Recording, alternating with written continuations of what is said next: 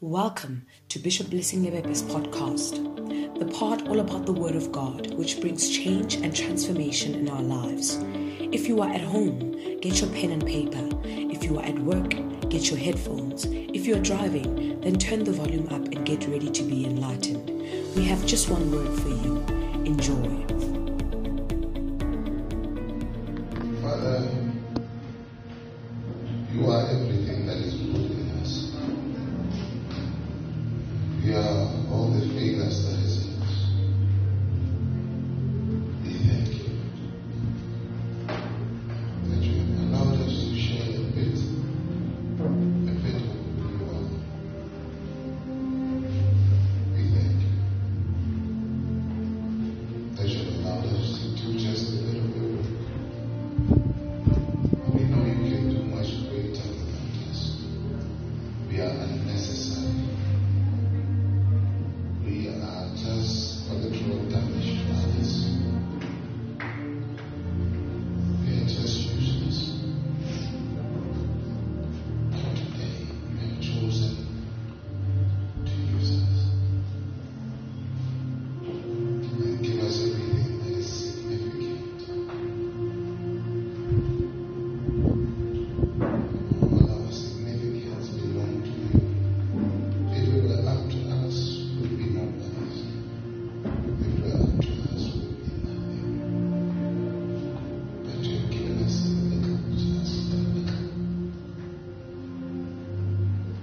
of your glory. What is a man of God? That your mind is so full of you. I stand amazed. I stand in awe of the greatness and the love of God about our lives here today. I pray for the God that one more time, if you find me any use today, please use me to say your word. If you find me any significance, may I have the significance to glorify your name.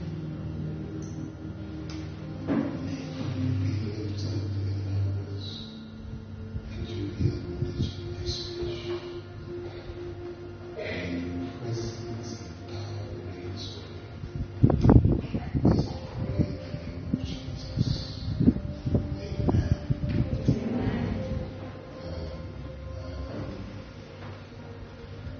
Can I have some to wipe my eyes?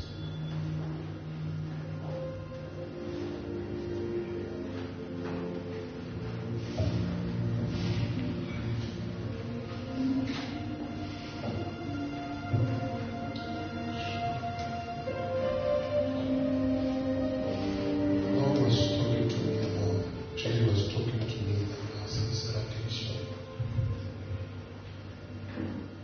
I was thinking about everything that I have achieved while I was with you. And when I was looking at the mark that I have achieved, and I'm using this language intentionally, from my academia, my personal life to my career, to my family life. And I was in awe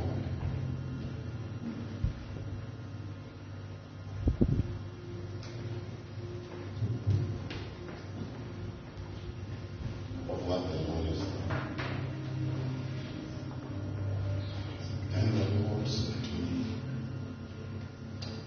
you cannot really worship God if you don't give that to God. Meaning, if you don't have the understanding that every good thing that has happened in your life is God, and if you don't take out your crown, your sense of I need it, your sense of I did it, and then take your crown. A crown represents kingdom.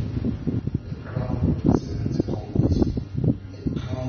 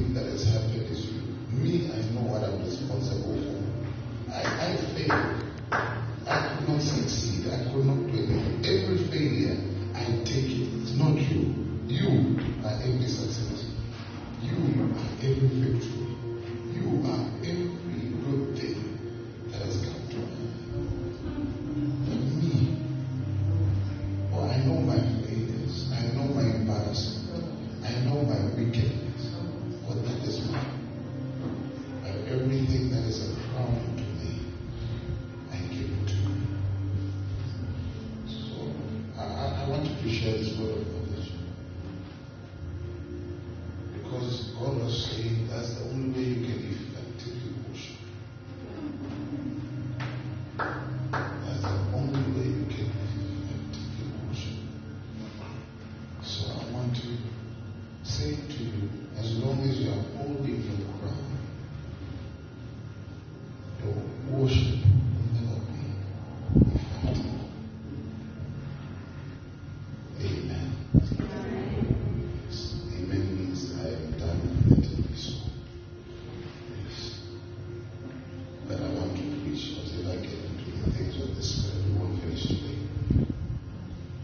The Lord spoke to them, and I know that the Lord has a reason why He said that word. We are spirit-led. We may have our sins.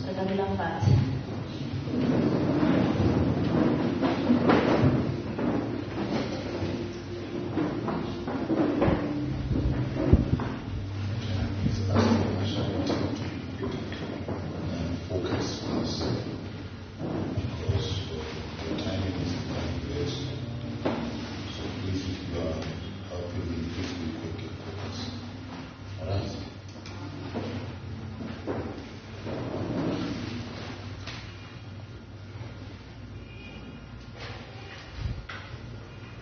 Wow.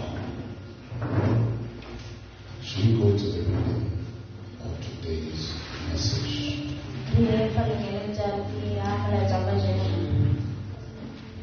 Today's message is accountability, the key to true Christianity.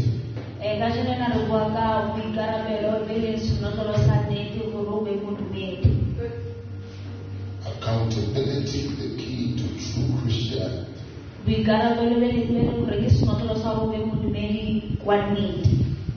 Look at your name and say accountability. The key.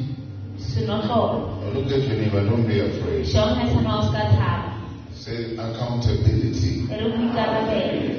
The key of true Christianity. I don't know if I'm talking. Maybe your neighbor, are you afraid of your neighbor? Maybe your neighbor bullied you before you came here and you are looking at them and you say, if I stay, they'll take another 5 rand. But if you are not afraid of your neighbor, look at them and say, accountability. It's a key to true Christianity. Accountability is a key to true Christianity.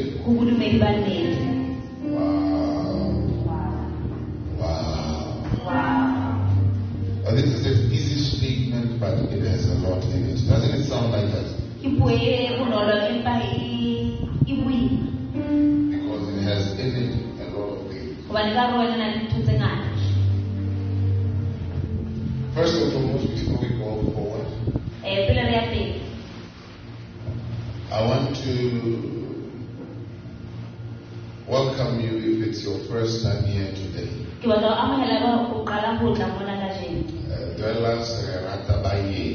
Dwellers, we love visitors. No. Alright, it's time. It's time. So, we believe that God is going to do something in your life. And Lord, the Lord will change your life. Amen. Amen.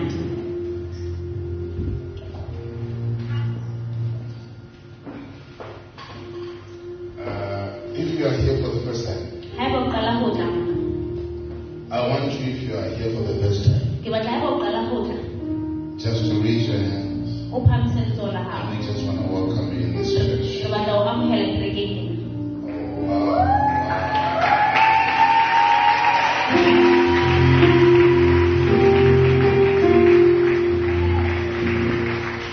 I'd like to tell you that we are brothers of God. We appreciate your visit to us today. Do not take it lightly, it means a lot.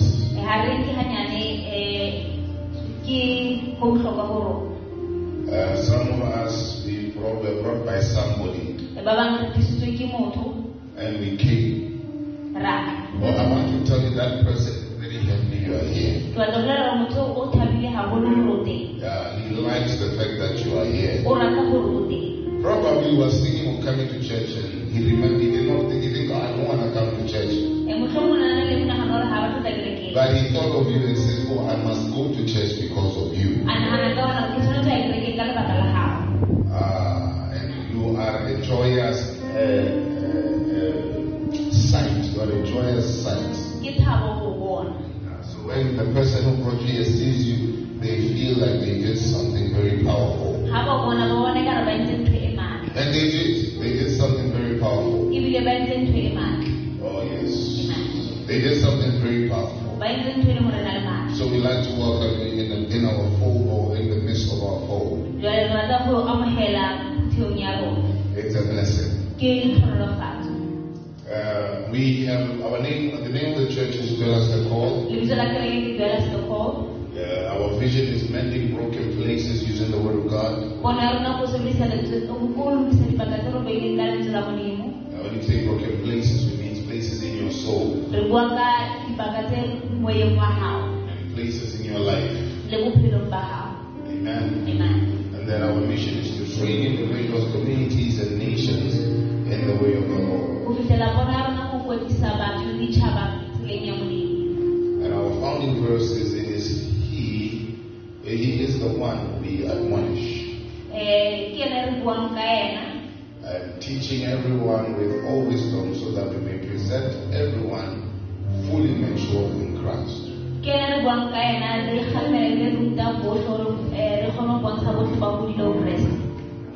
Amen. So I pray that you are well welcome. Sit comfortably in your chair. Do not be worried or bothered. But I want to ask you as well that you remain in your seats for the period of my message. I will be greatly honored if you do so. I get distracted very easily as I minister. So your steadiness it will help me to finish with the effectiveness of God in my life. Amen. Yes, I believe so. Don't you believe so? So I ask you for the period of the sermon. Please be steady. We welcome you. We appreciate you. And we pray that the Lord really blesses you in your visit with us. And we know that the Lord has a purpose and a plan. With God, there's no mistake. And I know that you will find what the Lord has called you in our midst for. Amen. Wow. So we bless the Lord. Let's just celebrate.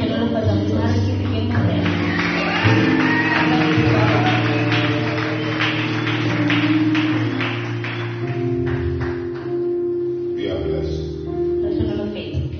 Today I just want to jump into the Word and really get to a place where we will be blessed. Before I go to that as well,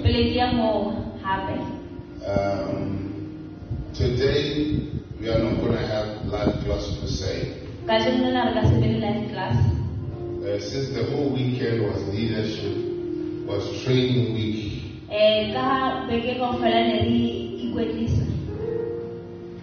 So we always end training week with leadership training at the end.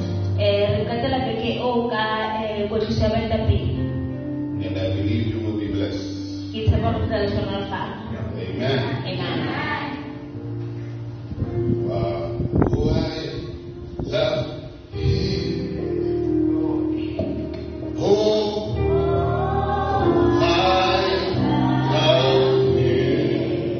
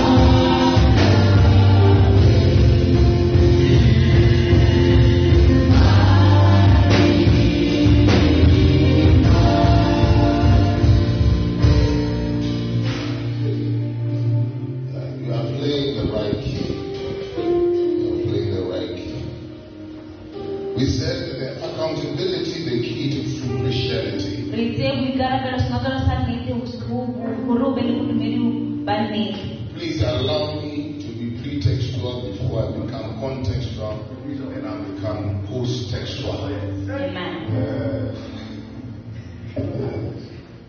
So that I can be able to conclude the message in a comprehensive manner.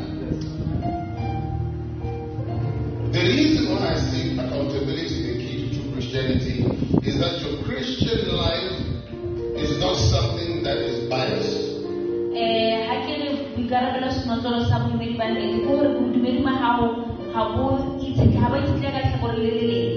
Or maybe let me start by explaining the meaning of the word accountability. The word accountability sounds the same as the word accounting.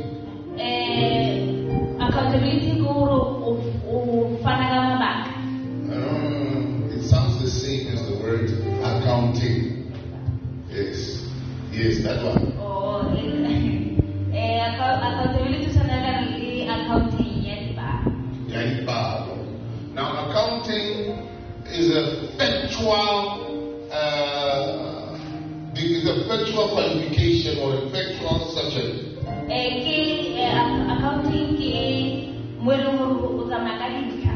So when you are doing accounting, there is no emotions involved. Or there's no I feel like, I don't feel like. There is a factual recount or recollection of transactions taken in order to give account of what has happened.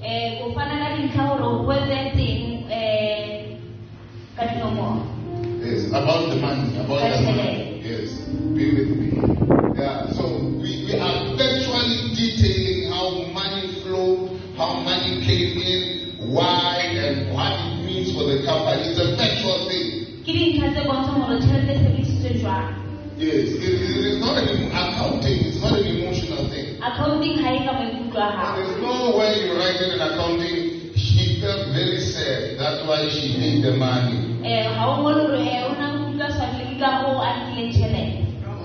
Accounting is about facts. Where did the money go? Don't care about this.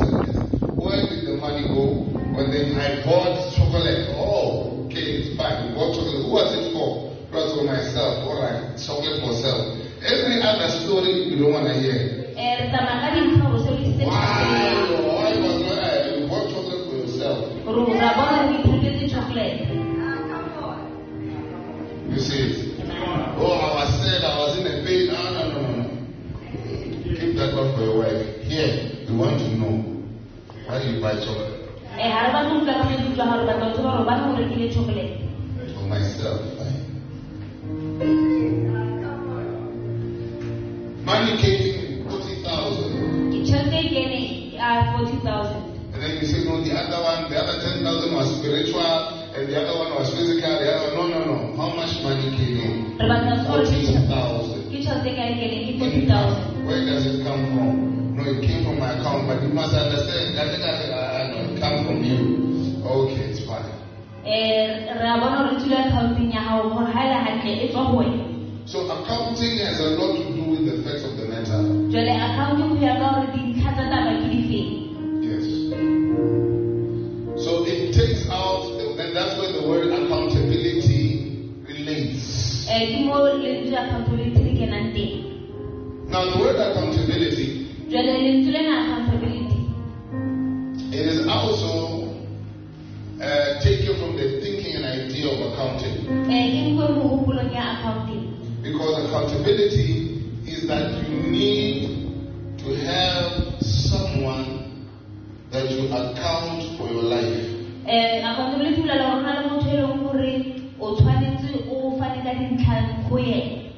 Yes, you need to have someone whom you account for your life.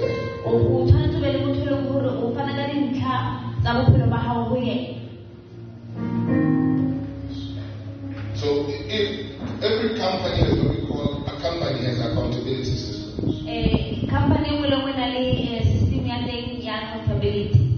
And the system of accountability is that when somebody has done one thing, another person next, like you see when you get out of the ShopRite, especially if you are in the ShopRite in townships, There's a security guard that takes you sleep. You know that security guard? Yeah. He does not know anything about accounting, but he's an accountability officer. What is he checking? If that guy is saying, I don't trust the person at the tail, and worse, I don't trust you too. I want to see what you have is what is on the paper. So he doesn't trust two people. Number one, he doesn't trust the person when at the tail. He thinks that person could have just given you something and said, I just take it. And then he says, I don't even trust you. Show me and let me see. It's accountability. These people are accounting for the actions of the till and the you. Then he says, I'm seeing here you don't have, I'm seeing here you took retex. And then you say, no, my wife is telling me I want her to eat it tonight. Then he says, no. I don't see retex here. I don't see it. You did not pray for retex. Like, no, it's not for me, it's for my wife.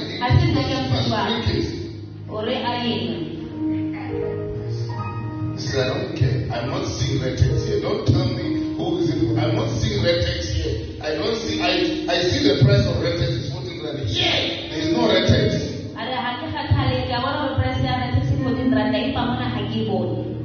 He says, go back and buy the retex or leave it here. And other times he comes. He says, oh, I'm seeing you have a bottle of ice cream. What is it? What do you call it? Not a Tupperware. I saw you did say Tupperware. Right? So what? A tub. A tub of ice cream. It is here and you pay for it. But I'm not seeing it there. And then she goes, Martina, why do you charge for a cup of ice cream? No, sorry. No, sorry. And like Martina, to me, like I'm going to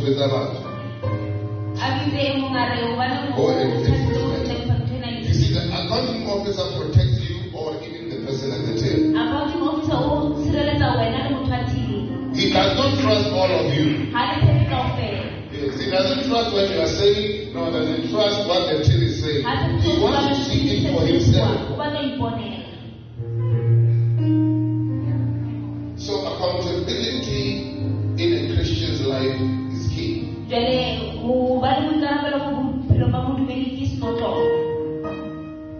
Let's go to the book of Proverbs chapter 27 verse 17.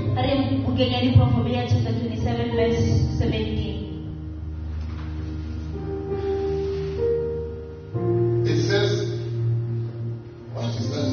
No. And then do a violence to black.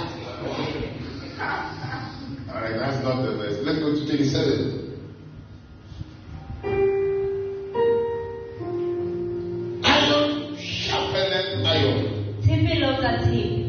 So a man sharpened the countenance of his friend.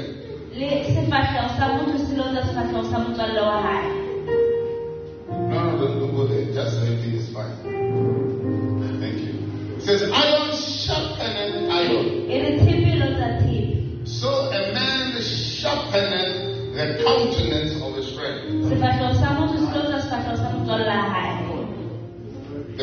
So it means that in life you need someone to make you more sharper. To make you better.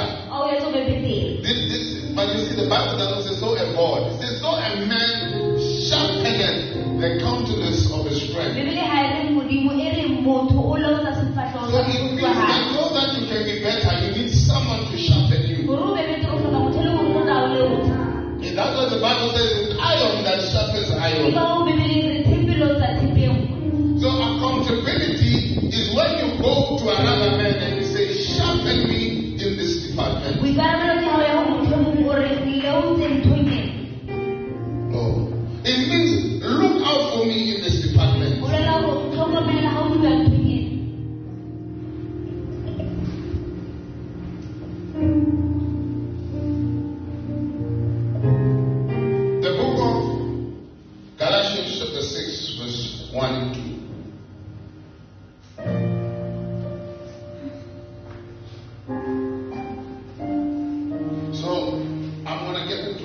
accountability means that number one, a person who is not accountable to anyone.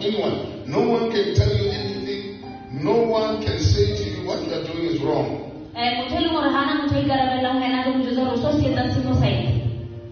What you are doing is not godly. What you are doing is not what you were taught. The Bible does not agree with what you are doing. The Bible, I saw a person that said, what you are doing is nonsense, so I can use it now. So the Bible says, what you are doing.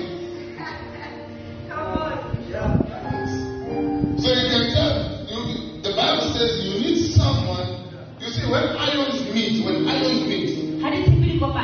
it is not a friendly process. I think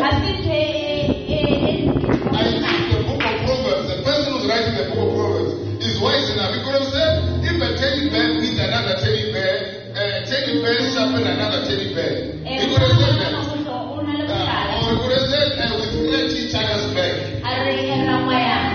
But he used iron for a reason. He used the iron for a purpose.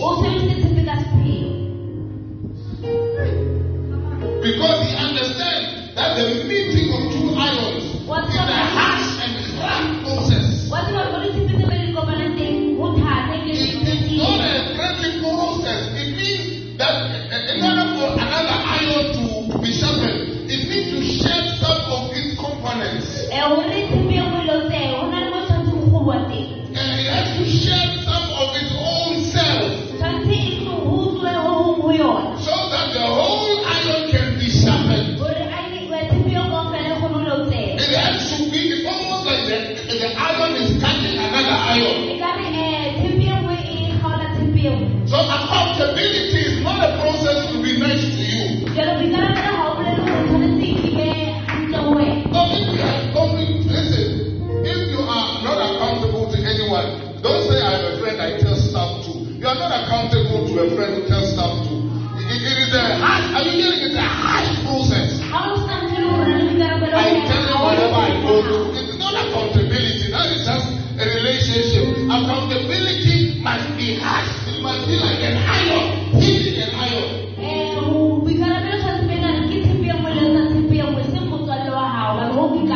Let's use what the Bible says, an iron sharpens an iron. It would have said a stick sharpens another stick. It could have said, what is another word? It could have said, a pump mixed with a pump, it makes a bigger pump. It could have said, a loaf of bread plus another loaf of bread makes 2 loaves of bread, and it's 2. That will mean you are together, you see. Or it could have a simple thing like meet someone to make you feel better. But the Bible was intentional when it says an iron. Because the things that are hard for you to remove. Do you not know that iron is the strongest element there is? Yes, it's one of the strongest elements. It's a strong thing. It's very strong. So probably the Bible is telling you there are things in your life that are very strongly stuck. And they don't need a newspaper. Those things have become like iron. They have become unmovable. They don't need a friendly hug and a kiss. No, I think we're going to make it. It says, the Bible says, those hard behaviors, they don't need a soft teddy bear approach. They need another iron to deal with you. Am I reading the Bible? I'm reading the Bible. You are saying the Bible is saying iron.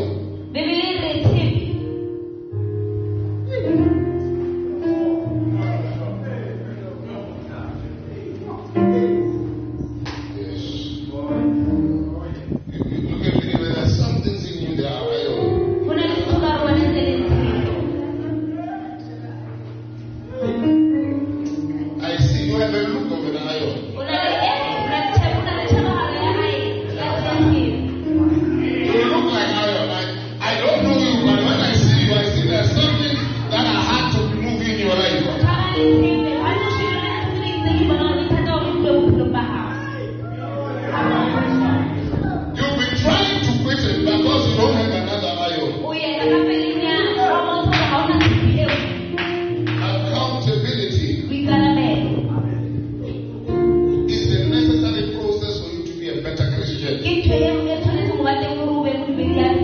You need someone else who you can tell about what you're struggling with.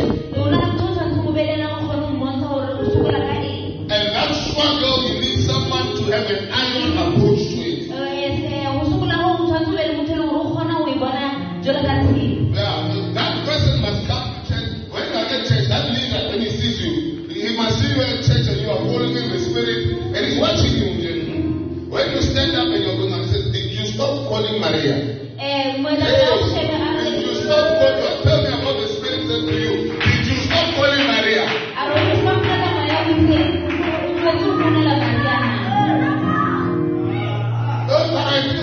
Don't tell me what you are feeling, I see it. But you are still talking to John.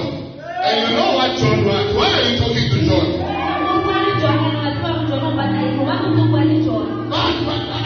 Why are you talking to John?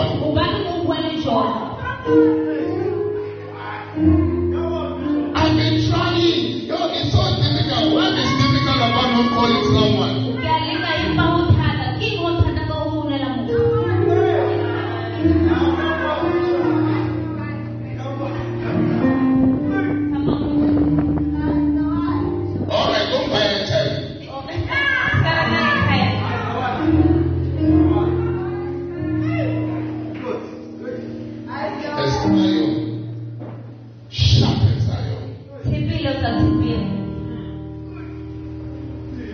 There are some men in their marriage life, they struggle calling their girlfriends.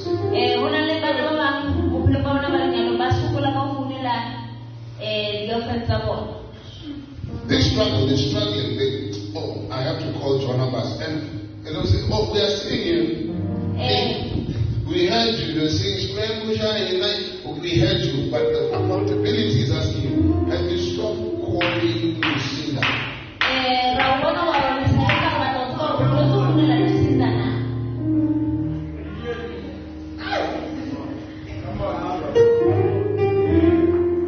Have you stopped? No, but what? You're making excuses because we are loving living in sin. You have to make a decision with God. As iron.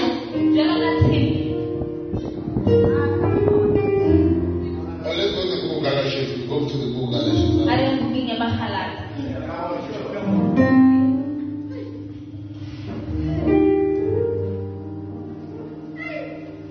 This is what the Bible says. Brethren, look at the name and say, you look like a brethren or a sister. If a man be overtaken in a fault, you are spiritual. Restore such a one in the spirit of darkness, in the spirit of meekness. Sorry.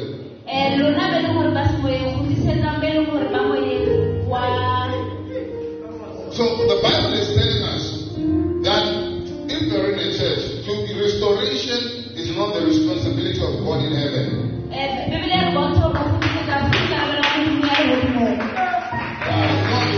will pray and I will come back. It's not about our prayer. There are people, for you to be restored to God, there must be a spiritual somebody that comes to your life and restore you. Yes. I see it. Maybe it's not the Bible. I want to ask, is this the Bible? I don't know if you put a magazine here. This is the Bible. The Bible says, brethren, if a man be overtaken, it means that if you are in sin, the person is not falling on the ground, but there must be someone who restores you back to God.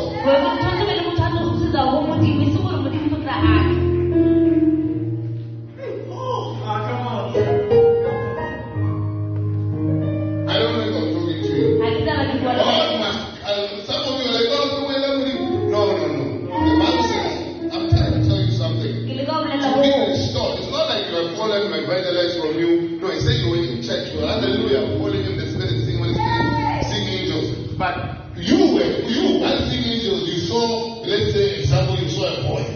And you saw other things that a boy. You saw other. Let's just say other things. They are children here. The Bible says restoration is not the responsibility of God in heaven.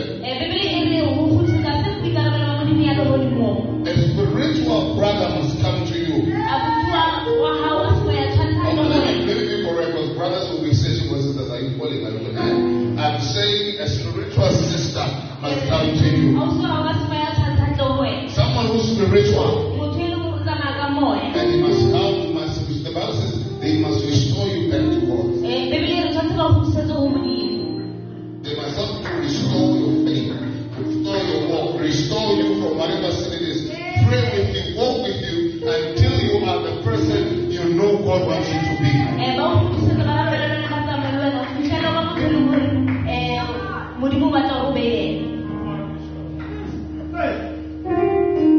You are a Christian. Who are you accountable to?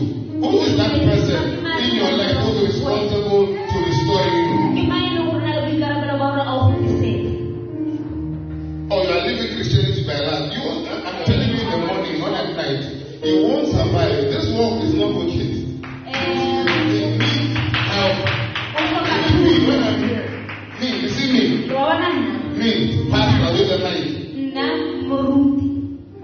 There is someone who I am accountable to. Someone I'm accountable to about everything I do. If he calls me now and says, "I hear your wife says,"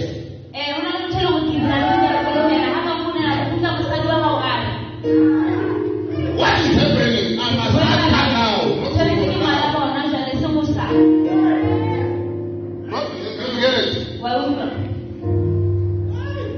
You are walking solo with your TBN.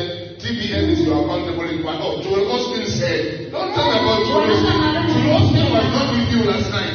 We are here. Now, where were you? Don't talk about this. What was DJs? God has forgiven you. See, things will not come to you. It's not a brethren that will come to you and restore you. You need someone nice to come and ask what happened. You don't believe. You need another scripture. Should I tell you another scripture? I don't.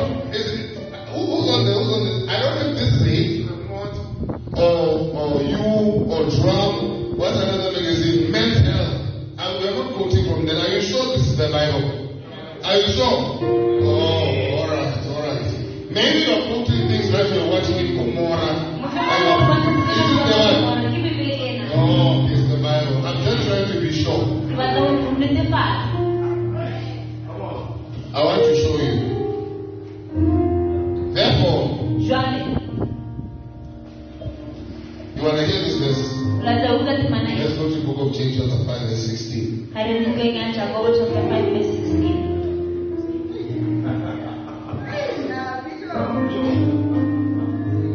Are you sure? And before we read this, because sometimes you guys have a tendency of putting a someone, you from men's health, woman's health. This is not woman's health. Alright. We're okay. We're alright. Okay. So all of you are sure that in the Bible now. Then the book of James chapter 5, maybe you can open your own Bible to make sure that they are not messing it up. And maybe, because sometimes you see we are reading Gomorrah or skip some here, and then we are saying we are in church, and we are not reading the right. Check your own Bible. And if they are messing up, just raise your hand and say, no, the guy with the glasses is the guy with the glasses. Alright, look what the Bible says. It says, that's what I'm going to say. It says, confess your sins. In another word, your faults or sins. Other versions are saying sins. The Bible says, one to another. I don't know. It is the one. It says one to who? Deliver to God. I don't know. You see to God here. I don't know. You are looking for God. You will say, me, I'm okay with God. I confess to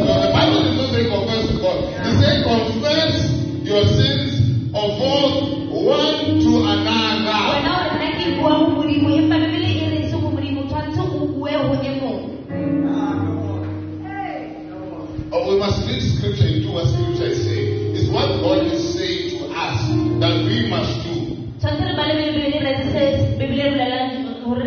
says, there's a tendency of guys saying, oh, can I try? But you don't do the second part. The second part says what?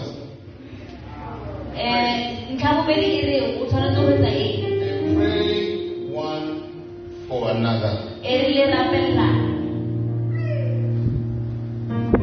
So after you say what you are going through, then you start laughing about it as a joke. The Bible says it's not a joke. After we have confessed, this has happened now.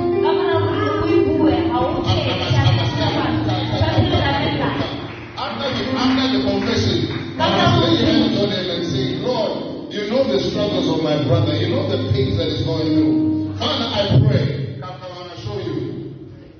I pray that whatever hurt that he went through and whatever sin that he did, whatever is breaking, I pray for healing. Whatever is causing that sin, whatever it is inside of them, depression, anxiety, self-esteem, Father, I pray in the name of Jesus that they be delivered in the name of Jesus Christ. And they have spoken, they have released the condemnation of the enemy. Judgment is off their lives today in the name of Jesus. I pray this in the name of Jesus. Amen. No, this is what the Bible is saying. That must be. Then the Bible says, it says the effectual, fervent prayer of the righteous man. So he said, the reason why I want you to pray for a child is that I want you to be healed. I want you to be healed. What do you see? You see, the Bible does not look at sin the way you see sin. Because you look at sin and you think it's a corrupt mind that does sin. But the Lord looks at the wounded heart. It is a broken heart that is doing sin. The Bible does not say you are evil because you are sin. It says you are broken because you are sin. There's a part of you that is not healed. That's why you are sin. So he says that healing that comes when you are prayed for, and then he says, as you pray for him, your prayer will avail a lot. It will do something.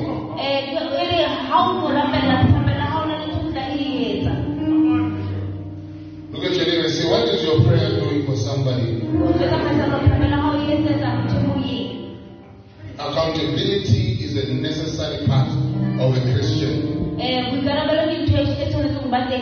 If someone says, I'm a Christian, just don't listen to everything. Say, who are you accountable to? Don't tell me who you tell us. Who is the brother that you, who is it that tells you who you go and tell your faults and your sins to?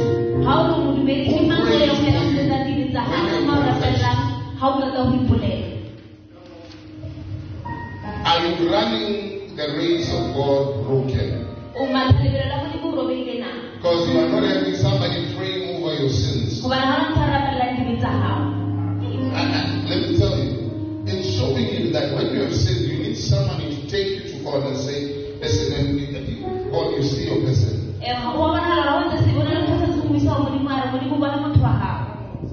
Listen, we must not do things because we think. Some of us, we do things emotionally, don't do them according to scripture. We're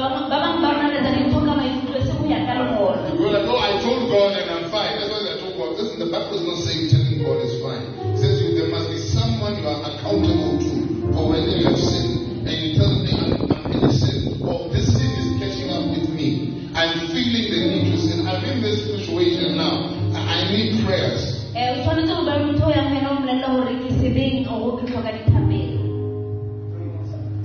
the Bible says that the prayer of a righteous man.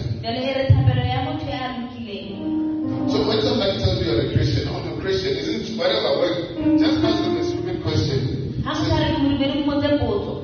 Who are you accountable to? Who are you accountable to for your Christian life? Who is making sure that you are walking according to the word of God?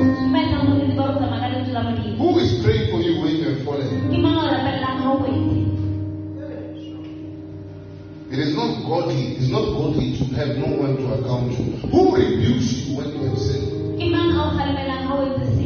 You don't come to me and say, no, I said, no, I felt so bad that the Lord was saying to me, what you are doing is bad. No, no. Who rebuked you? Who tells you what you are doing is wrong? You know, God is very smart. God is not an idiot. Do you think God is not an idiot? Because He knows He's in heaven. And you are on earth. You can make your Christianity subjective. I say, now I feel like I'm holy because the worship song hits you the right place. What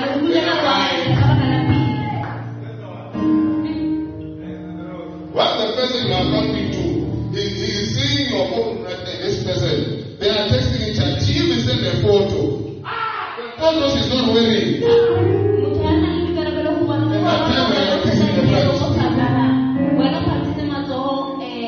They don't say, you get out of the church saying, I felt the Lord. You did not feel the Lord, you were finished. Because until you deal with the issue of sin, you are not healed. And being accountable is not an emotional setup. It's not an emotional thing. Today I prayed and I felt God. Shame. Wow. So the Lord, what did the Lord say? The Lord said, I am healed now. Serious.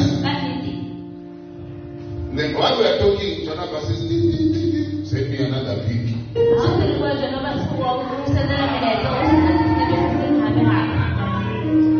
Is that easy? That one? Keep on now.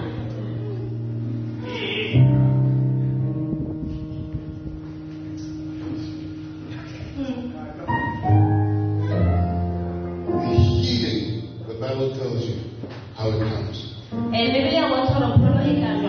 You must have someone that you are accountable to. Who can ask you questions that you are accountable and answering.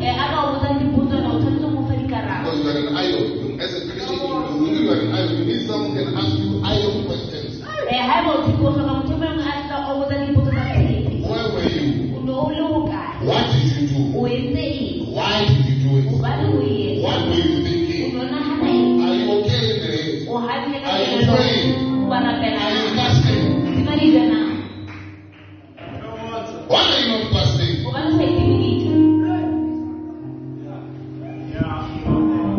Are you reading the Bible?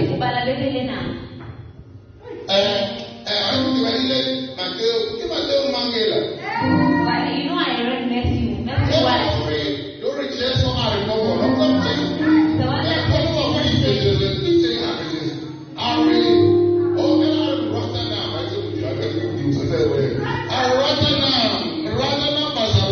You must love each other.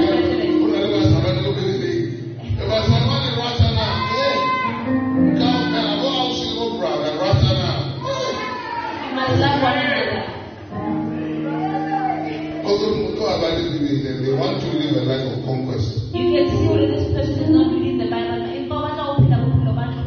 This person is not praying, but they want to live a life of conquest. This person, when we are fasting, is busy at McDonald's and one more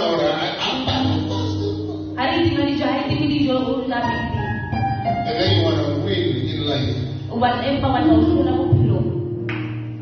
And you want to win with God. And you are saying, I only God will judge me. He knows I'm hungry. You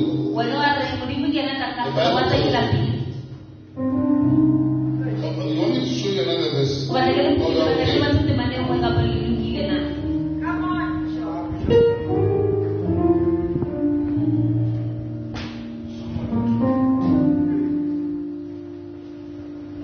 wow. Am I talking to someone? Go to the book of Matthew chapter 18, verse 15. Matthew chapter 18, verse 15.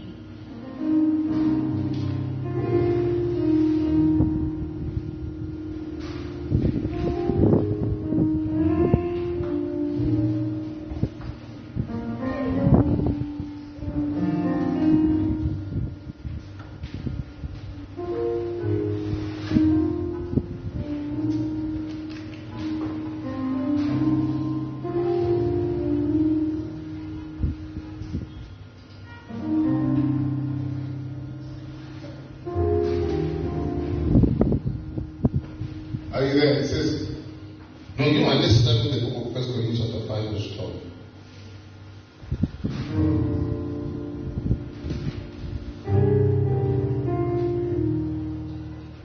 Go to the book of 1 Corinthians. We'll finish with that one. Listen to what the Bible says. And then when we are telling you, you will have an answer. And I know the answer. You know what the answer is that you're going to give me?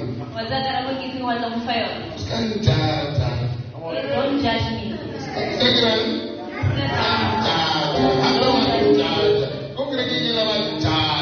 They will judge you at that church.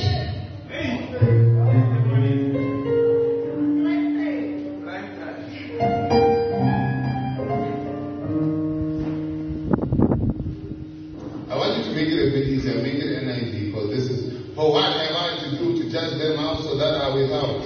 I know you guys are just getting words like this was saying.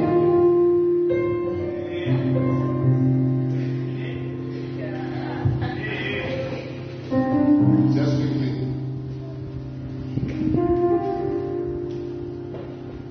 He says,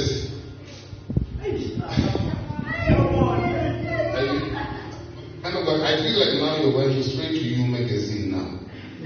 Or to Daily Star. Okay, maybe let's read it.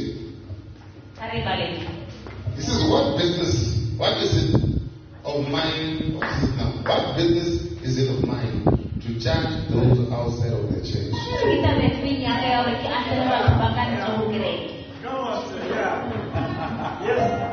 Oh, this is the Bible. Are you not supposed to judge those inside?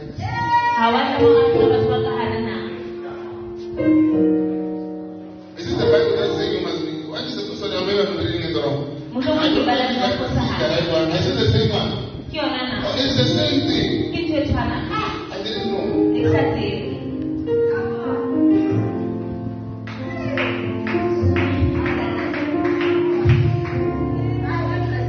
Did you read it?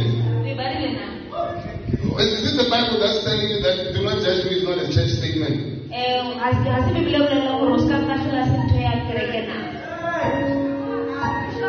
No, let me explain to you why the Bible says this. It says, what business of mine to judge the person outside the church? There are two assumptions in the statement. The first one is that people outside of the church are not born again. So he says, what business is it of mine to judge those outside the church? He's not saying they are not judged. But he's saying the judgment for them is already there. And they are being judged by God.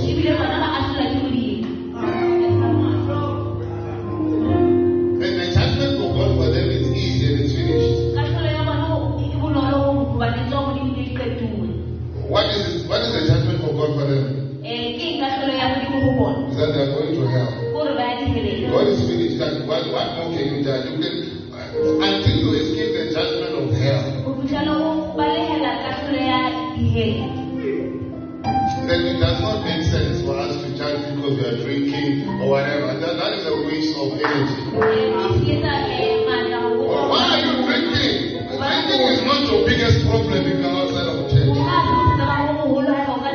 Partying is not your problem if you're outside the church. Boys are not your problem when you're outside of the church. Your first problem when you are not in the church is that you are not born again. So he says it's none of my business. It is their business with God. Those that God is dealing with them. But you,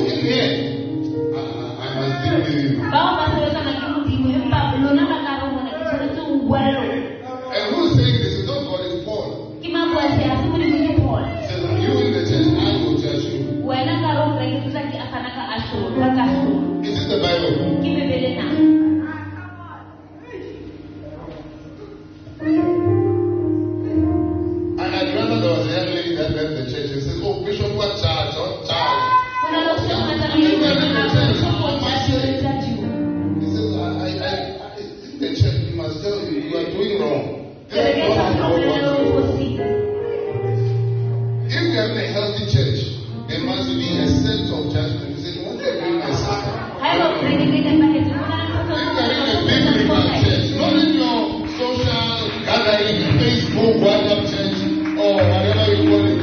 And the church must be able to apply this verse correctly.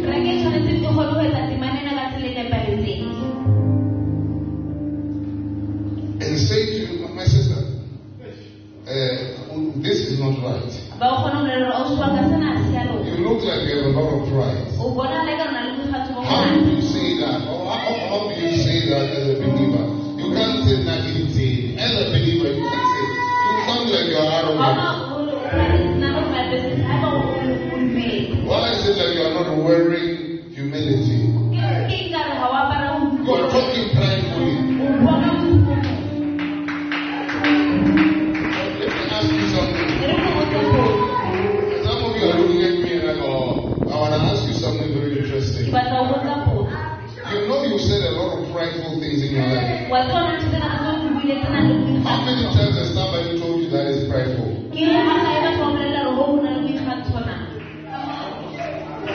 Sometimes it's no one tells you. You get right there and says, oh, well, no. But it is only when you have someone you're accountable to, they will tell you that sounds like you're being prideful. It sounds like you're full of yourself. It's not arrogant.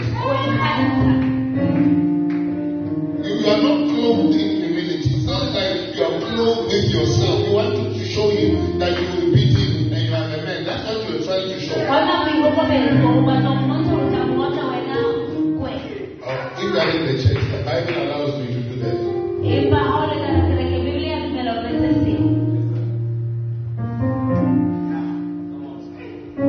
The Bible says judgment starts in the house of the Lord.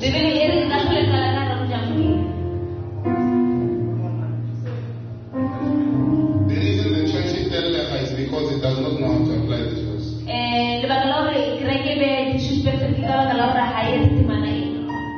Yes. Because somebody is saying, we are not here to judge you. The right word, we are not here to condemn you. And there's a huge difference between those two. We are not saying what you are in, you'll always be in forever. We are saying God has a redemptive plan, but some of that plan you need to be judged. You say, no, that is wrong. No, you can't tell me, no, that is wrong. That's wrong. It's not biblical. Unless you are in the world, it works. In the things of God, in the Bible, it does not work.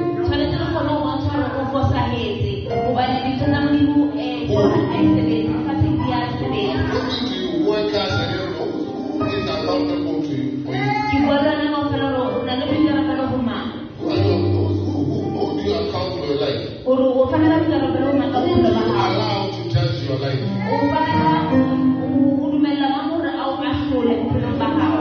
If you don't have anyone, your Christianity is subjective. It is your personal Christianity for you in your bedroom. It's not the one we know. It is a bedroom Christianity. God is not a fool. He knows that he wants somebody who can help you see you the way you don't see yourself.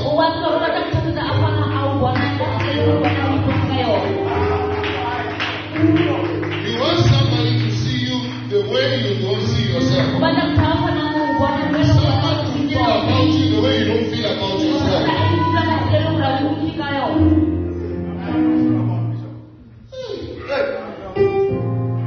You feel like you're okay, you're alright. Whatever you say is golden. It's like platinum and diamond coming out. But another person who's hearing you is not hearing what you think you're hearing.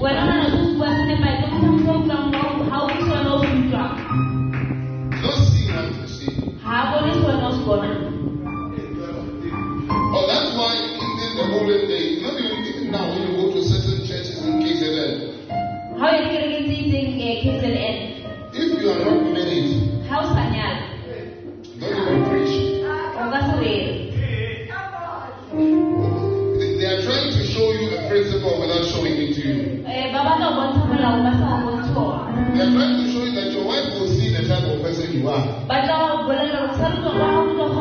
We don't want someone who has nobody who's watching them every day if they are walking according to what they are preaching. You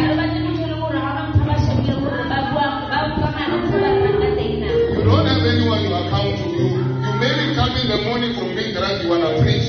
And your wife will say, my husband was not preaching.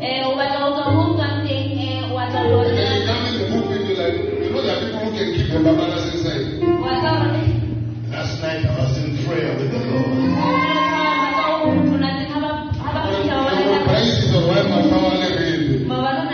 I did not sleep. I was in the prayer room. Lord, I'm about to give you some blessing. The truth, I don't think I'm really know how to lie. Because you are not married. You are busy grooming.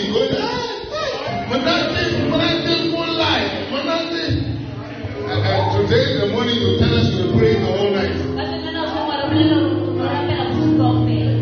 Come here with your drunken Holy Spirit.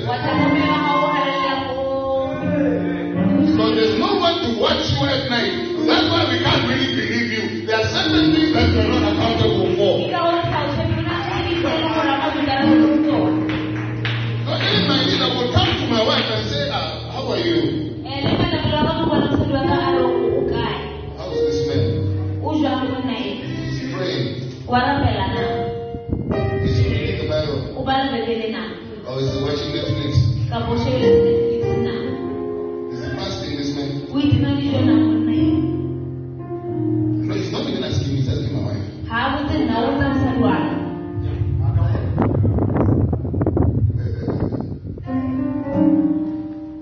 There's no one who's asking those questions. That's why some of you, even fasting, you take it as a suggestion, and you will wonder why you will live in defeat. Anger is putting itself in your life. Anguish and all this spirit that you thought you overcome are coming back. It's only nonsense. It's coming back because you are not praying. And no one is accountable to you. You sound and smell like the world you come from.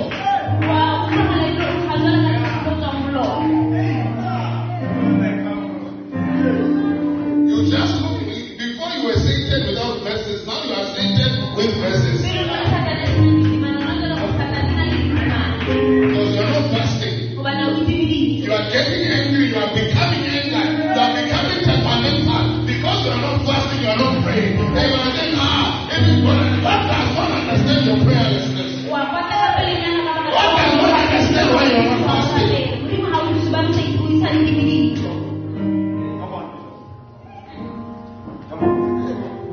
That's why you smell, you taste, you look. Even the nonsense you say, they sound like your friend in the world. Who are you accounting to?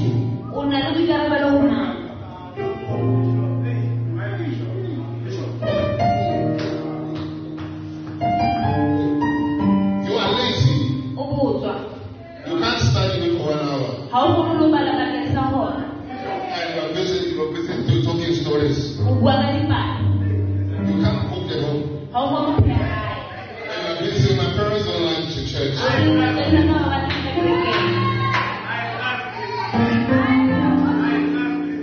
No, they don't like you.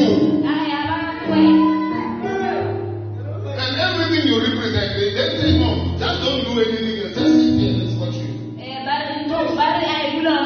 Who are you accounting to?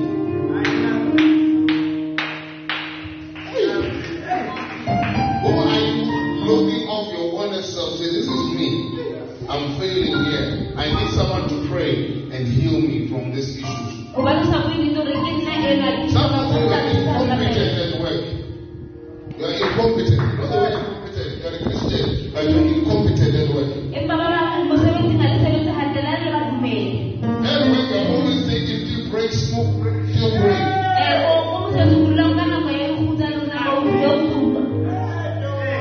Then you come back and you say, my boss doesn't like me. Who would like you like that? Who would like an incompetent, lazy person? Oh, my teachers don't like you. No, really, they can't like you. Oh, I think my teachers are against me. Oh, you think your teacher is spending 2 hours teaching you, and then you come with a 0%, and you must say, oh, my favorite student.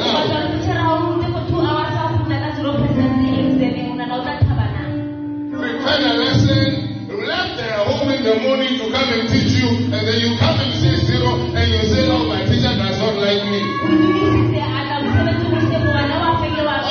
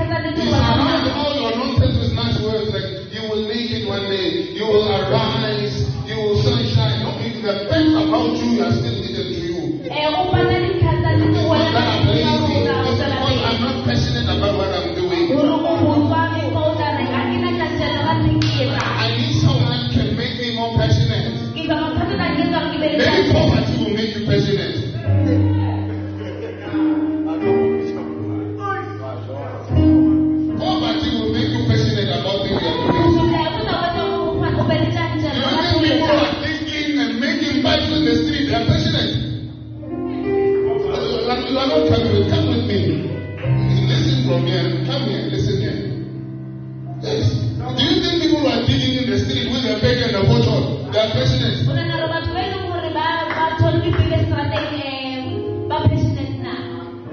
They love what they do. They do it with all their heart. Do you think so? You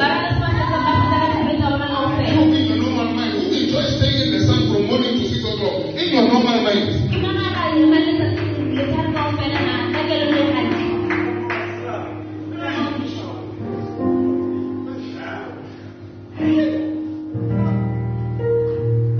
Not being president is a reason. No, I don't like science.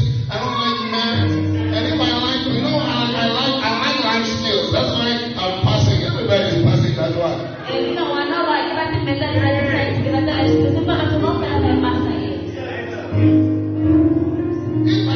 The work I go to, I'm lazy. That's why I'm not really passionate about it. I'm waiting for the God to open heaven. They can see my work. I'm passionate. That's how I spend. What's TV and white people talking? Listen, when people have money, you don't have money. Your parents don't have money. Your parents don't have money. But that thing like when you leave, you're going to be in a farm and be a white person. Listen, fasting and laziness are two different stories. The Lord is asking you, what do you have in your hand? Don't tell me you're not passionate about it. What? But you're not asking Moses, are you passionate about the thing you have? He just says, why is it that you're trying to think I'm going to use it? Opportunity is working your hand. Use that. Maybe it will take you where you're passionate.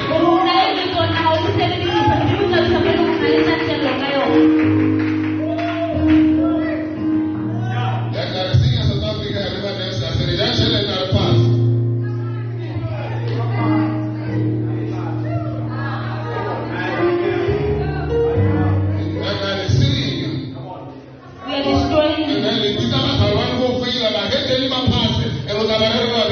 And then people want to put it on the board.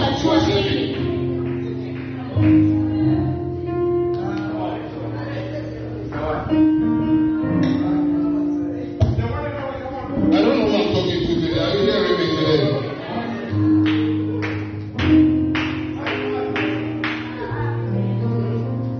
And if you look at the trail of your life, it's just a sign of laziness. Of not even doing things like you can. There's no sense of diligence. There's no sense of I care. Everything in your life is the same thing. It's like I just do what I put when I have the energy and I can.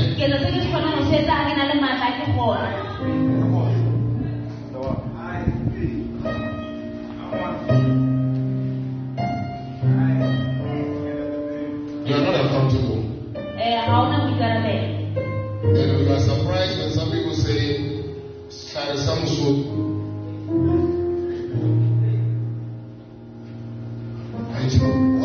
Why? It's racial. Oh, when they say the medicine of a black man, you are incompetent. Or you need someone to tell you are very incompetent. Competent means that you are if you are not the last, you are not even in the list of people who are performing in your workplace.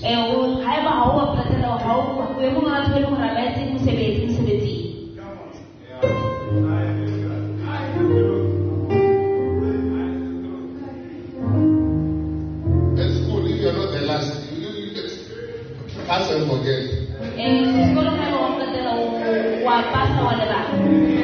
Pass and forget and receive the regrets.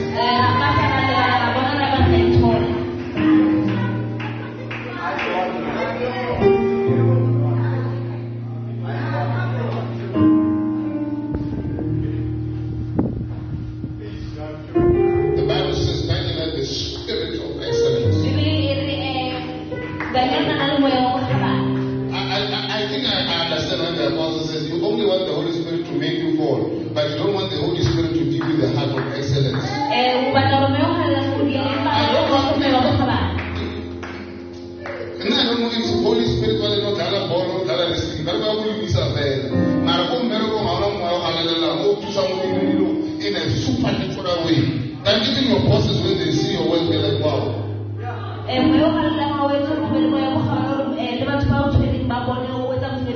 wow, I've seen this report before. But the way he did it,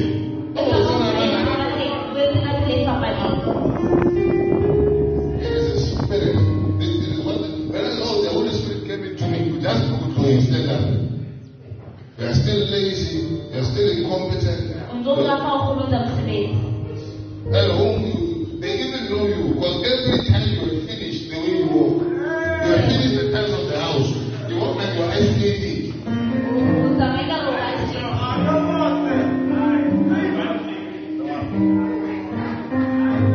Probably in the end, you know, oh, he's coming, let's move out of the way.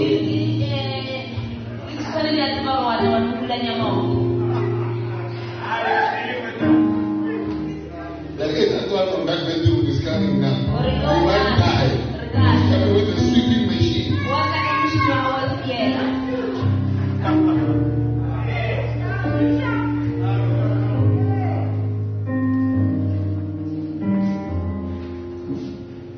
They are incompetent. Who are you accountable to? Who are you accountable to?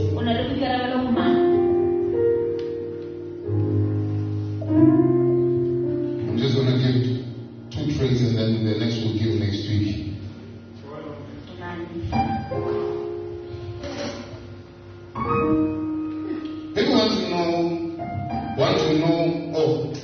People want to be known as honest, hardworking, trustworthy, and competent.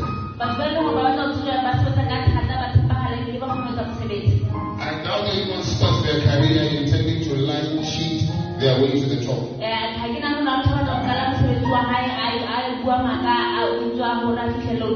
However, seriously, I determined to succeed.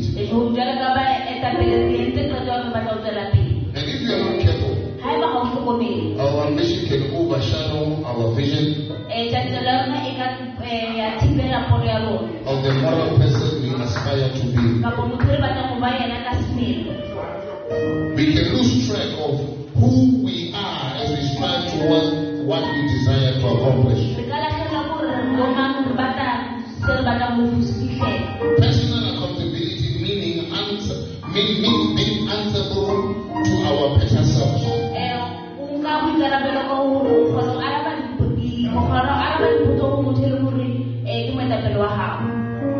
Being accountable means being answerable to our better selves. Or to sort of honorable human being. We would like to be the person who developing personal accountability involves 3 steps. The first one is trust yourself. Distrust yourself. Or this thing of Nana December,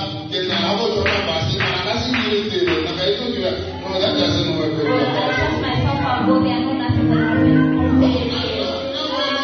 Last time I said, now what happened? It does not work. In my experience, leaders who fail ethically share a common trait.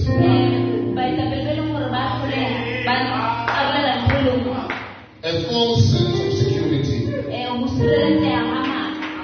They believe in themselves to be incapable of ruining their lives on account of flawed character.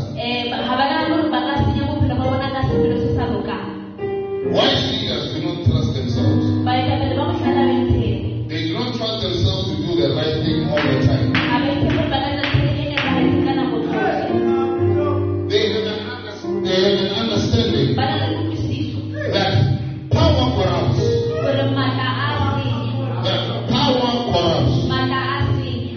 And they are fully well aware of their own fallibilities. Don't ever presume that you are too good of a person to have a moral breakdown. Instead, realize that you are just as vulnerable or just as vulnerable to ethical missteps as anyone else. Operate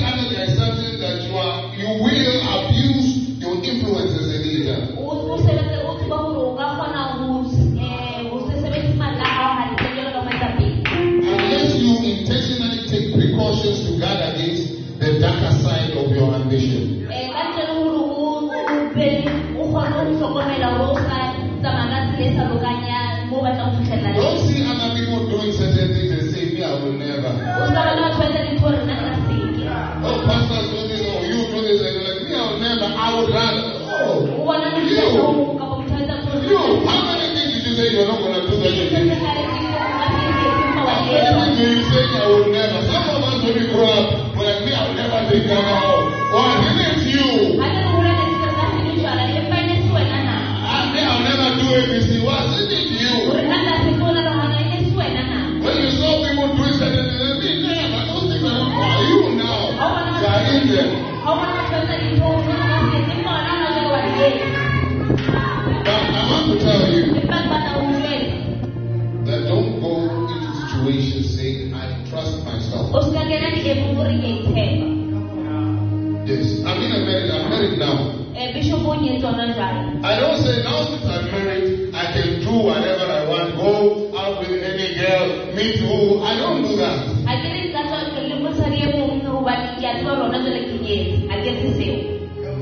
I'm very careful. I'm even more careful now.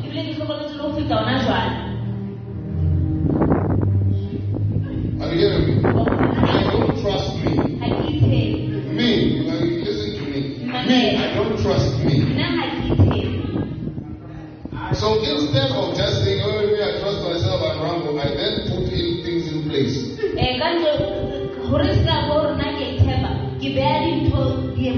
Yeah, I put security, police, ambulance, 911, army, everything is in front. Before problem comes, there's a lot of things that before it gets here, let's deal with it when it's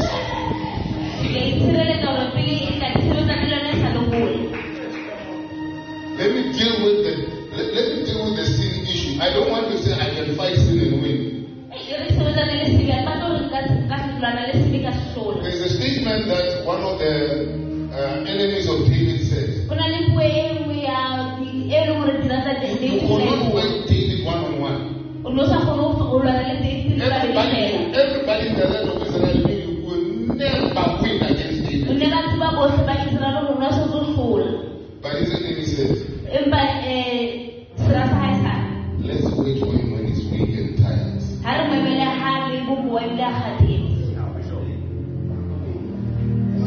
I'm talking to some boys now. They know that certain pornographic things become more nicer. They come even stronger when you are like when you're about to go to bed and you are a bit sleepy. That's the devil's strategy. He wants you when you're weak and tired. I'm sorry, should I say that?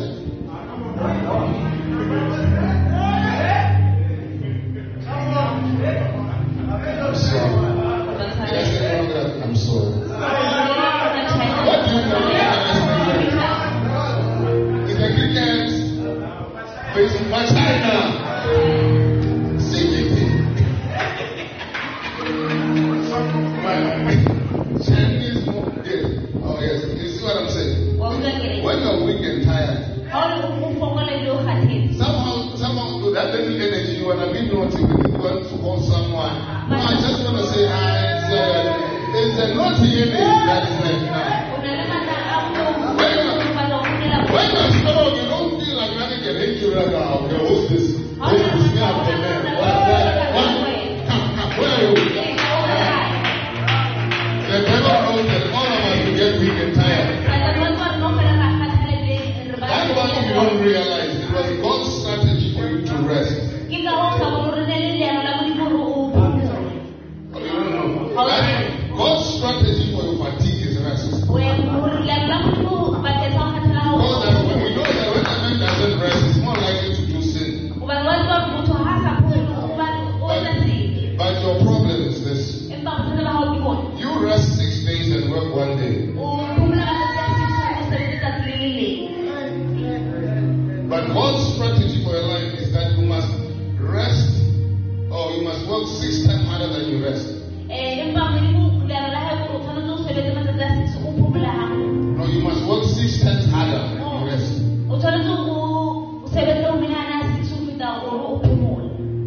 Oh, that's what God is telling you. He says, if you rest once, it means you must work times 6. You must measure how long you rested, and it says times 6. That's how much I must work.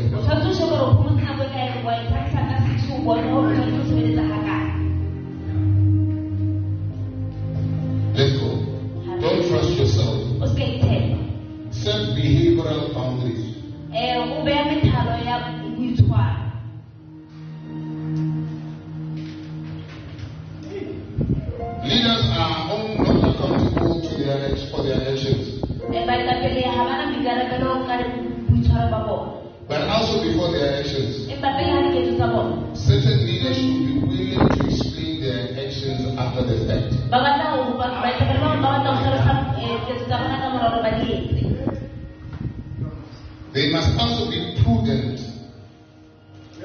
enough to present morally inappropriate courses of actions from ever presenting themselves in the first place.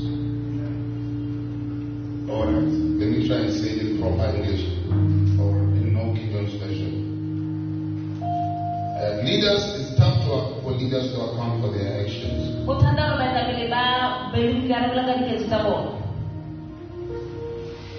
But leaders should also deal with the issues that happen before the action. Certain leaders should be willing to explain their actions after the fact. What is he trying to say? Is that you must now deal with the issue before it happens. You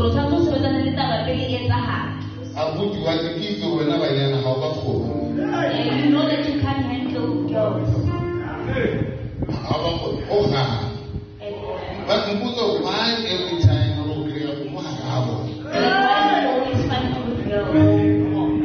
why was it every time you have an excuse to call the girl?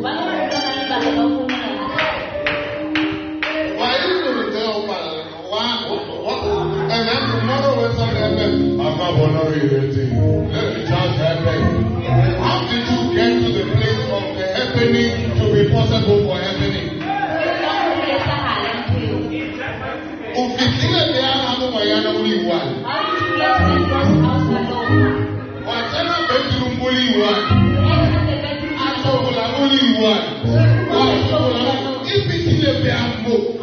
We are too far when we are dressing up. How did you get to the woman's place alone?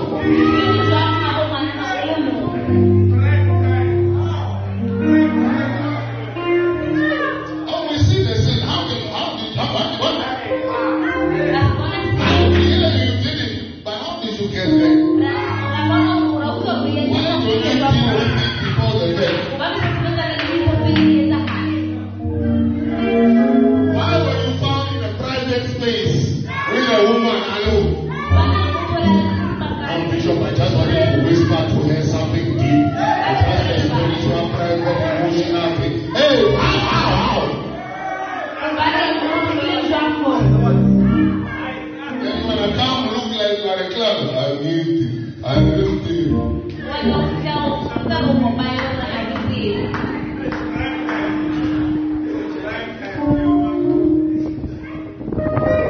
So I secretary, and that secretary put that very show now. And you are fine, you will say, it's alright.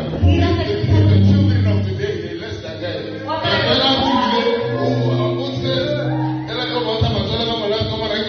The only pattern is not celebrating this, but what do you put that say around? And you are okay working in an office, and your secretary is dressed like that. Or maybe they will be thinking, oh, I should say you marry a woman.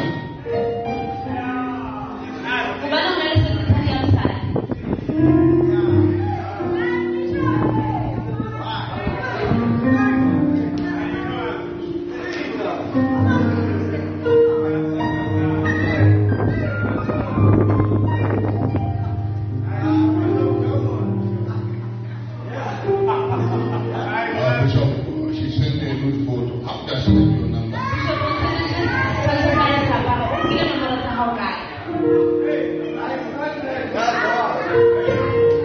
I said, she started saying, I like you, and I said, well, let me see where it's going. And then I said, how are you not broken? Why? And now you told me you were there. You saw what it was going when you said, okay, you are just going on, wow! Bishop, just kiss. How did you just kiss? You just kiss the rock, you just kiss the whole church there.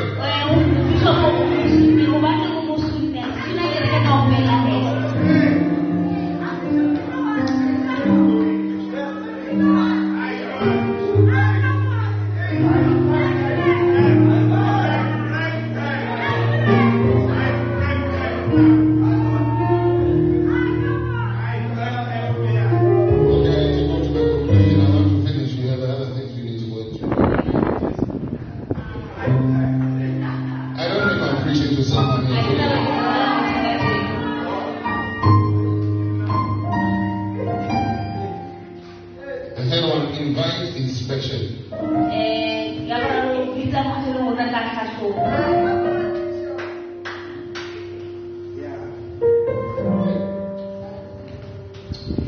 When leaders do not inspect themselves, people do not respect them. However, moral authority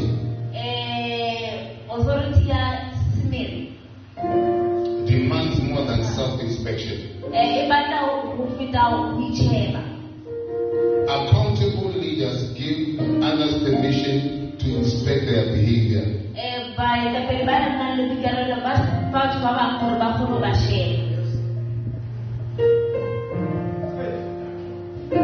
They are proactively transparent.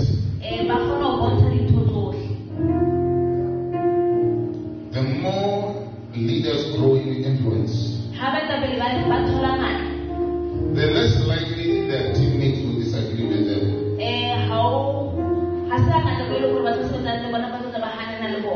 Will question their decisions and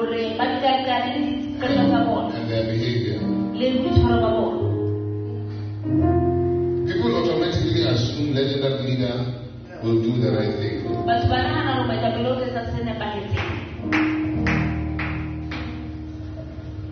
For this reason, you need to surround yourself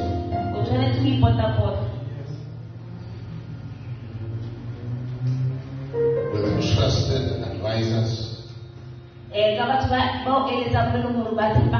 and leaders who are willing to speak the truth to you. You must invite inspection. No, sometimes you should not even talk to you, because some of you lie very well. You must say, let's see your WhatsApp. What's going on in your WhatsApp? You don't need to confess with your mouth. Just say, let's go, just say what's your WhatsApp.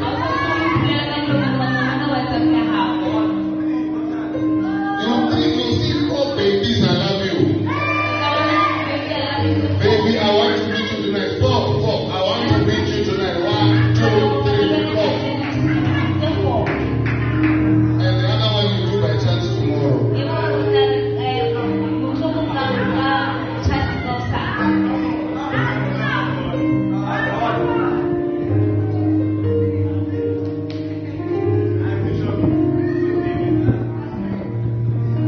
I remember when Bishop, I think came,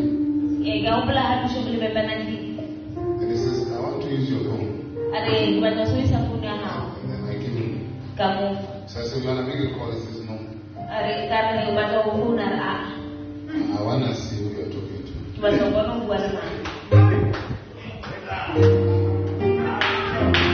No time to prepare.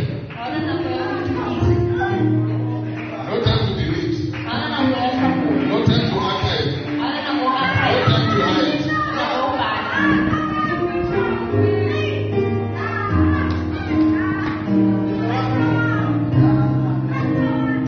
Who is this? Does your wife know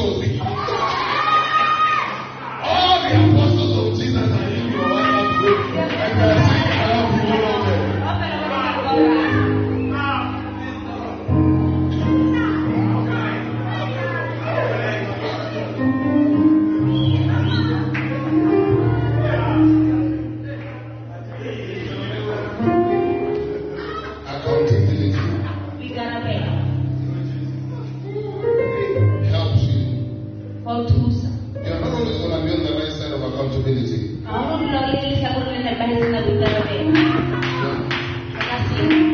Some days you be wrong. And you find that there are things you did that were not right. It is for your own benefit so that your conscience with God must be clean. Those that when you are being accountable, you are trying to hide those things. That's not being accountable. That's you being a manipulator.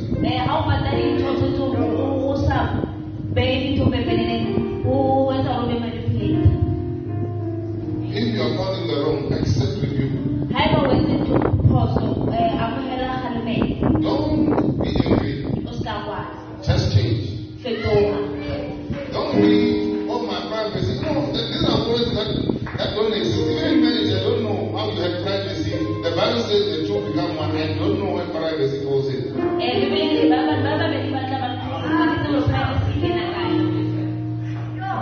The two shall become privately one. I don't know the scripture that one. You know it.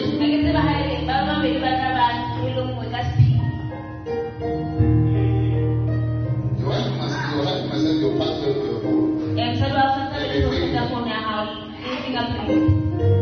Your husband must have the password for your phone and the password for your WhatsApp and your finger.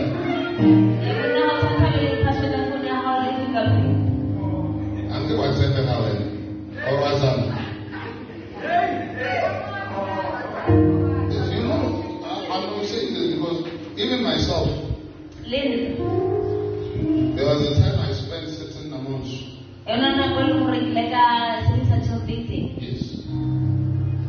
You must understand, my wife sees how I spend my money. So every cent she sees it like 1 rand, 2 rand, 3 rand. She sees it. Yes. And then she calls me, hey, I'm seeing you spending money. I'm saying you must not spend money.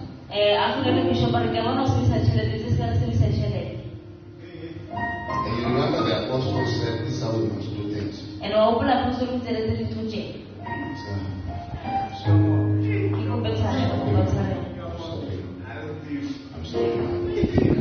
You know, I don't joke a lot, but the day I do, I do full force.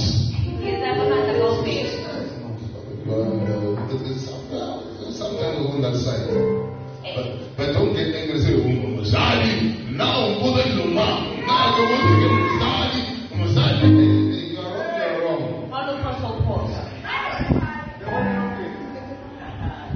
Be wrong. And then you do what other students do when they're doing, do corrections. And you write your corrections like everybody else. And then the teacher will come and step and say, oh, well done, wonderful. Now because accountability is as much as it's hard. It is to help you to remain healed all your life. Me, I don't trust a Christian. Oh, you tell me I'm a Christian, I don't listen to you. I just take you like a heathen with verses. That's what you can say I'm a Christian, I just take you like a heathen with verses. I'm just taking what I think I'm saying is honest. Because if you're not accountable to anyone, there's no one I can call now. Give me a number of somebody who can tell me about how to live your life with God. Do you know Sandman? How's their walk with God? Or if you don't have that person, I'm telling you, you're not walking circumspectly. Am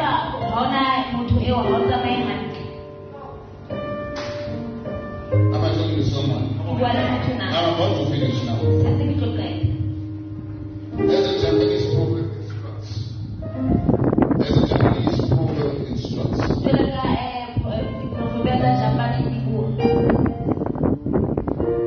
The reputation of 1,000 years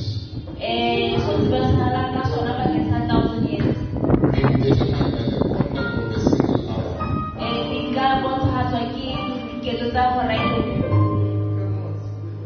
If you have not taken safeguards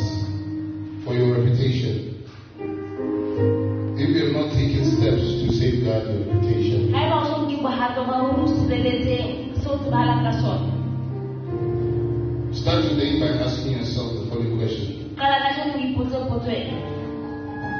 What behavioral boundaries prevent me from abusing my influence, the person that I am, or even the guys who are approaching me, or the things that are coming to me? What is it? What is the behavioral things that I have set in my life to avoid myself, to get into the things I don't want to be part of? I'll be strong. It's not a boundary, that's all. I'll be strong. It's not a boundary. I'll be strong. I'm strong enough. Okay, I do boys. No, that's not a boundary. What boundary have you set? What is it that you do intentionally to avoid boys playing with you?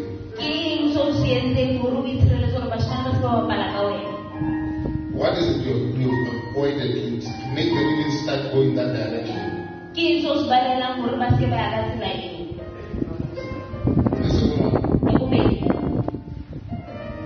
To whom have I given permission to scrutinize my actions and to question my decisions?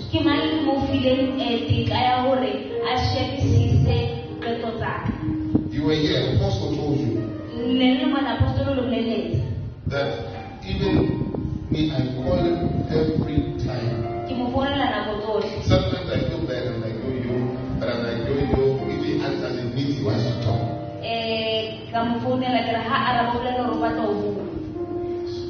Because I tell him some of the things I don't want him to catch me, I say them before, and I'm like, Apostle, I've been naughty, but this is what happened. I did this and I did this and I did this. And some of you, when Apostle rebukes you, you are not the same. Oh, I remember the one of the greatest rebukes Apostle gave me was when we were doing harvest. I will tell you this. You know our harvest. And I was in the office and I was saying, we want to do this thing. It's going to be big. It's going to be mega. Wow. He's watching me. He's quiet. You guys don't know Apostle. You know him here. You know him here. He says, you have so much pride, man. You have a big man like that. Maybe I should call your wife and tell you in front of her how prideful you are.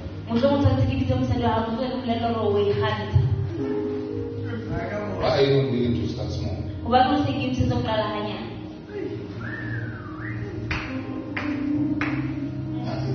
From that day I was fine. My mind was alive. I was okay.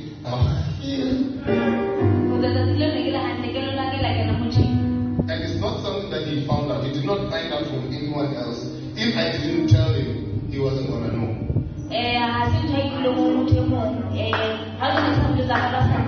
I could have needed it. Even today, you may have not known. That because I know that accountability is for me and not for him.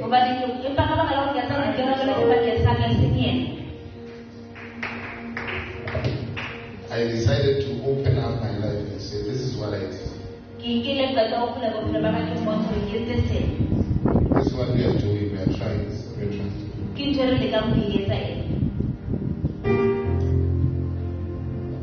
Then he did this and this and this is what he came up with. And he landed like a plane. He stopped and wow. We are here. I remember when I got in the car, it took me days to get over that rebuke.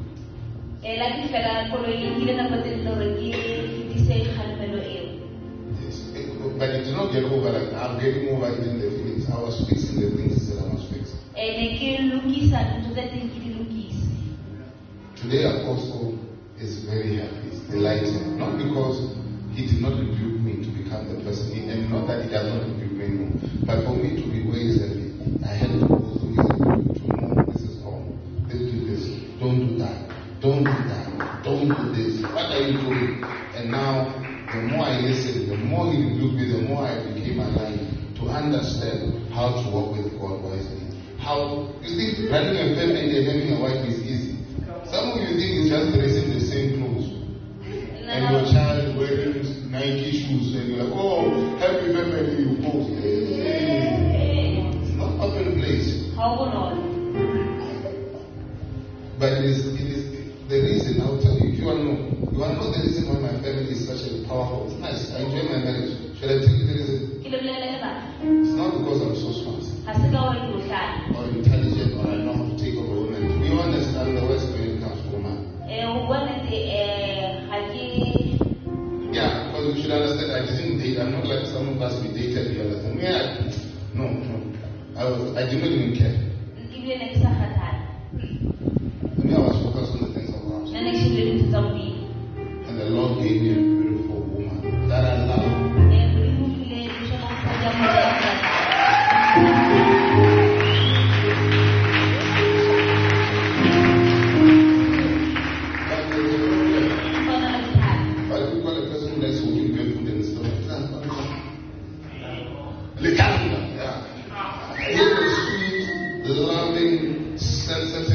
Well-smelling woman.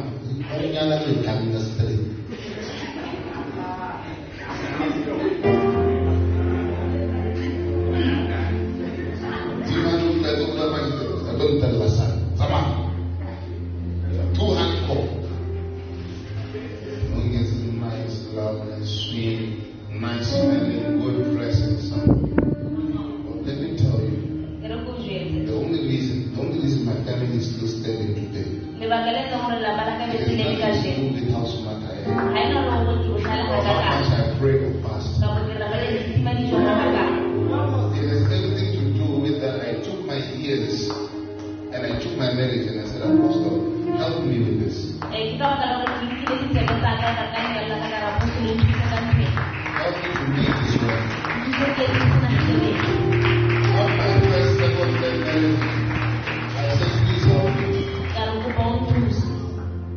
And when there were problems, I'll say, Apostle, I don't know what it is. Because I will not get it. I will not get it. He says, I don't know what is happening here. Then I will tell you, I could hide it if I wanted to.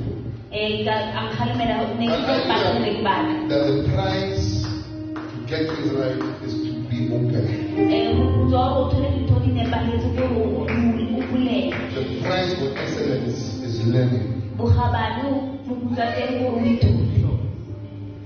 When you stop learning from others and you are humble enough, you see, I remember a Japanese proverb as well that says, a wise man knows that when a child knows, as small as a child is, knows something he doesn't, the wise man will go down on his knees and say, teach me. And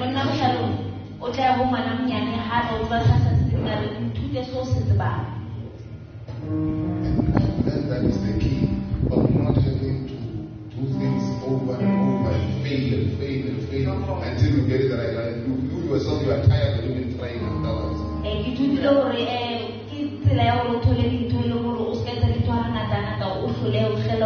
I took my life and said, oh, this is my life, this is yours. It's my marriage, it's yours. When I have a problem, I have to please answer my phone and help me to tell me what to do. I may not like some of the things. Some of the things I wish to keep a secret and like try to maintain faith so that I can be a good boy in this face. But it doesn't help me because tomorrow, good boy, I look like a good boy, but I'm suffering in a marriage. Suffering in a marriage is not nice. You want to have a really happy marriage, not a fake looking, posting on a Facebook marriage. You know? You want to sit with your wife and enjoy. And you don't want to say, I should away Stapora. Stapora was my mom, she will go down and say, no. I took it and I said, please, I don't know, this thing I don't know how to deal with it. I took my life and I said, someone was tempted and I said, here's my life.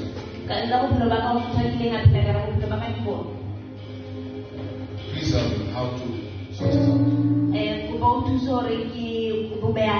Because I've seen people fail in life, so there's a fail path, there's a fail and a pass in life. And I don't want to fail, so please help me how to pass. I don't want to guess when you say, I'm not going to cheat, I'm going to do that. However you see, I'm not going to like, oh, Everybody just like it. Most people they fail. Only a few succeed. And it takes humility to succeed. You need to go down. You need to be humble. This is me. Please help me to fix this thing. There are people who divorce after the first year, first month, first everything. By the grace of the Lord, I am not. I'm not that intellectual about it.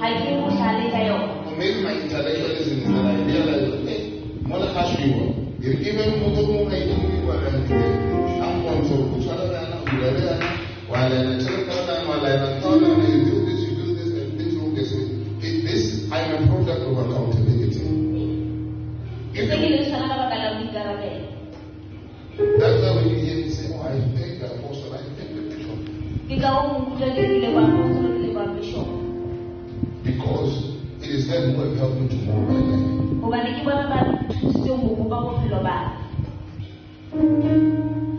So some of the wisdom I teach you is the wisdom I know works. Don't be a smart fool. Or a foolish smart person.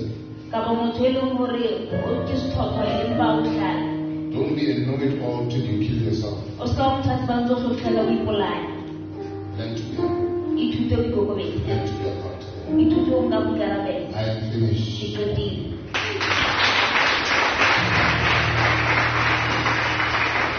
Your eyes closed and if you are here this morning and you are saying, man of God,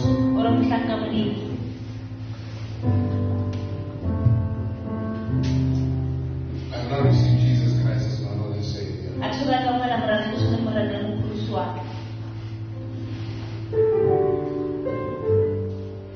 And I want Him in my life. Today I want to accept Jesus Christ. I want to start a relationship with Jesus. If I'm talking to you, I want you to lift your hands. And I want to pray with you right where you are. I want to believe with you where you are. There is no success that is needed pride. Or if you need Jesus, be humble and say, I need you.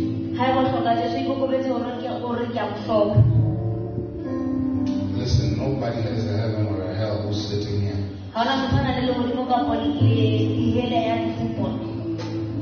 Only God has a heaven and a hell. If you ask a Christian sitting here today, but your relationship with Jesus Christ is not the same, and you want to fix it, I want to ask you to raise your hands. And I want to trust God for you. I want to trust God with you. And I want to pray with you that we may restore the bond you have with God. That your walk with God may be pure.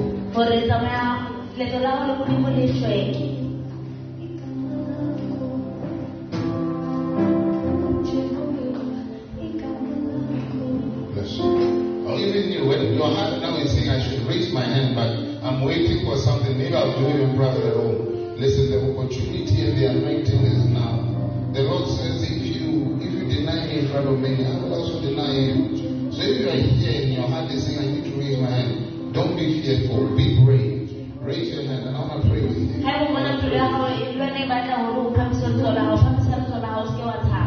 Oh, yes.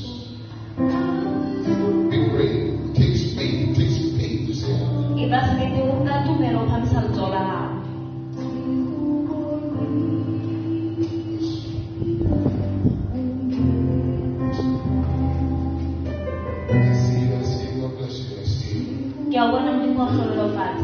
God bless you. The Lord will remember this about you. When you came in my midst and you were touched by my words. Amen.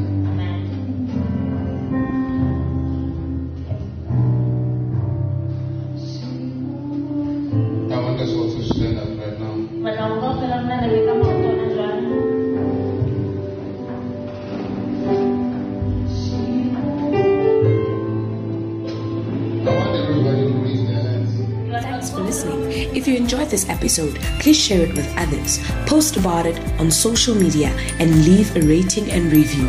To catch all the latest from the church, you can follow Bishop Blessing Lebepe on Instagram at blessing.patuchetso and Facebook on Patuchetso Blessing Lebepe. You can also follow us on Instagram at dwellers.insta, on Twitter at dwellerstc, and on YouTube and Facebook as Dwellers the Called. Thanks again, and we'll see you next time.